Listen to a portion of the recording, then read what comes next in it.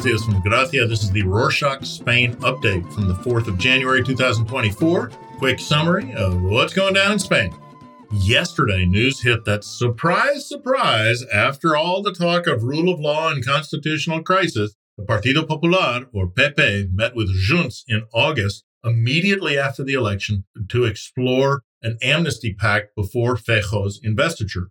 Two representatives from Genoa met with two members of Puigdemont's party in a private room in a hotel in Barcelona. No deal was reached, so they immediately started yelling about how horrifying it was that Sanchez sought a deal. Of course. On to 2024, residents will have to pay a little more for electricity. VAT on all electricity contracts will double from 5 to 10%, much less than the 21% increase in the autumn of 2022 when electricity costs were at an all-time high. After pushing from Brussels, Spain will recalculate the voluntary price for the small consumer, or a PVPC tariff, using a more regulated method. Till recently, the electricity bill was based entirely on the daily auction of the Iberian energy market operator, where all electricity companies took part. But as of this Monday the 1st, things have changed. Now, 75% of the bill will depend on this spot market, and the remaining 25% will be determined by futures contracts, which are more stable and predictable, though a teensy bit more expensive. By regulating the PVPC tariff, Spain hopes to make it more stable, even if it means a little bit pricier.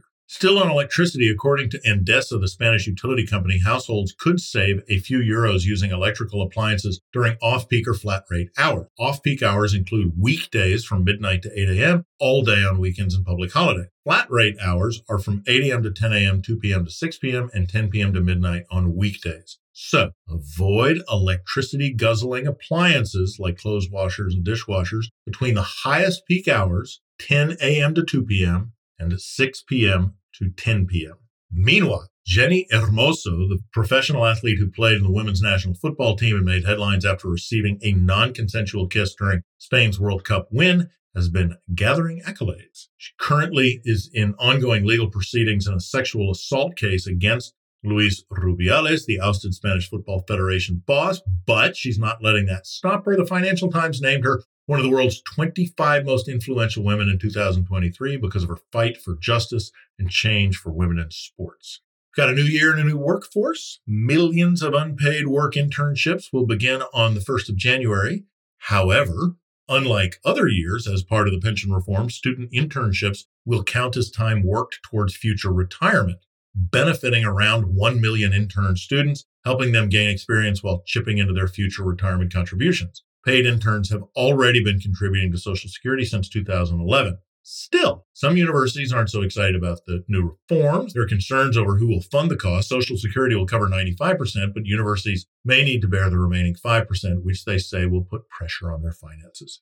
Moving on to the capital, Madrid City Council begins the new year with changes to mobility around town. From Monday, the 1st of January, vehicles without an environmental label, or A vehicles, will be fined for traveling around the city and the M30 circular motorway that circles the town's central districts. Bici Mud, the city's public electric bicycle service, will remain free for users making short 30-minute journeys or less until the end of January. However, in February, Bici Mud will be scrapping the annual 25 euro sign-up payment. Instead, the service will have a 10 euro monthly fee for unlimited trips. Many COVID terraces will also be scrapped, not just in the capital. May 20th, during the de-escalation after confinement, authorities initiated COVID-19 terraces to assist struggling restaurants. These outdoor alternatives allowed customers to eat out, enabling establishments to overcome capacity restrictions by making makeshift terraces on roads and in parking spaces. Now people with cars are complaining about the reduced parking. So, starting in January, the majority of the COVID-19 terraces will be removed in the capital, leaving around 700 authorized terraces. According to news outlets, in May 2022, there were about 6,000 terraces in the city. Around 5,000 of these were set up during COVID. Deputy Mayor for Urban Planning in Barcelona says that the Catalan capital has already regularized around 500 of these terraces, meaning they are staying put. However, around 1,000 have already been taken down. Next up, the government is considering denouncing New Year's Eve events near Ferraz Street since the executive considers them a hate crime. Revuelta, which Vox supports and promotes, is the organization behind the recent amnesty protest on Ferraz Street near the PSOE headquarters. In its latest anti-PSOE drive, Revuelta decided to hang up a doll representing Pedro Sanchez, the president and leader of PSOE, and proceed to hit and shake the figure. The video was then posted on social media and received significant backlash. It is seen as a reenactment of a recent statement made by Santiago Abascal, Vox's leader, who implied that Sanchez would be hanging by his feet over his party's decision, comment that Abascal later apologized for. In response, PSOE announced that it would file a lawsuit against the Vox leader. Carmen Valero, Spain's first female Olympic athlete and double cross-country world champion in 1976 and 1977, died on Tuesday, the 2nd of January, after suffering a stroke last week. During an interview with news agency EFE in 2019, she recalled that she faced a lot of criticism and barriers from the Spanish Sports Federation and coaches during her career because women in athletics weren't treated very well or taken very seriously. Valero continuously fought for her position in Spanish athletics, following a remark by a duty manager just before her inaugural World Cup win in 1976, who said that women only possess big bums and busts. She clinched victory and just before crossing the finish line, delivered a sarcastic response, said to the duty manager, quote, "So, Spanish women are big-assed and busty, right?" End quote. Continuing with sports, another national treasure made news this week. Mallorcan tennis player Rafael Nadal announced his return to the sport, announcing he would play at the Australian Open and Brisbane International in 2024. After a break due to injuries, the 37-year-old returned on Sunday the 31st alongside fellow Spaniard Marc Lopez. Nadal was warmly welcomed with Spanish flags and support, as many were excited to see him back on the court. Moving to a different kind of court. Barcelona City Council imposed a fine of 420,000 euros on a family of property owners for consistently renting out on Booking.com and Airbnb 14 apartments as tourist accommodations without licenses. The building, located in the Old City, or Ciutat Vella, belongs to repeat offenders. Since 2015, individuals renting out tourist properties must obtain a license and meet specific requirements, including being fully furnished and having a Catalan tourism register number, which must be displayed inside the property.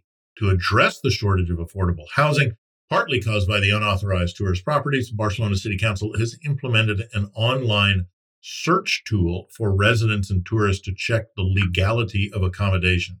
To know more, follow the link in the show notes. And finally, quick note.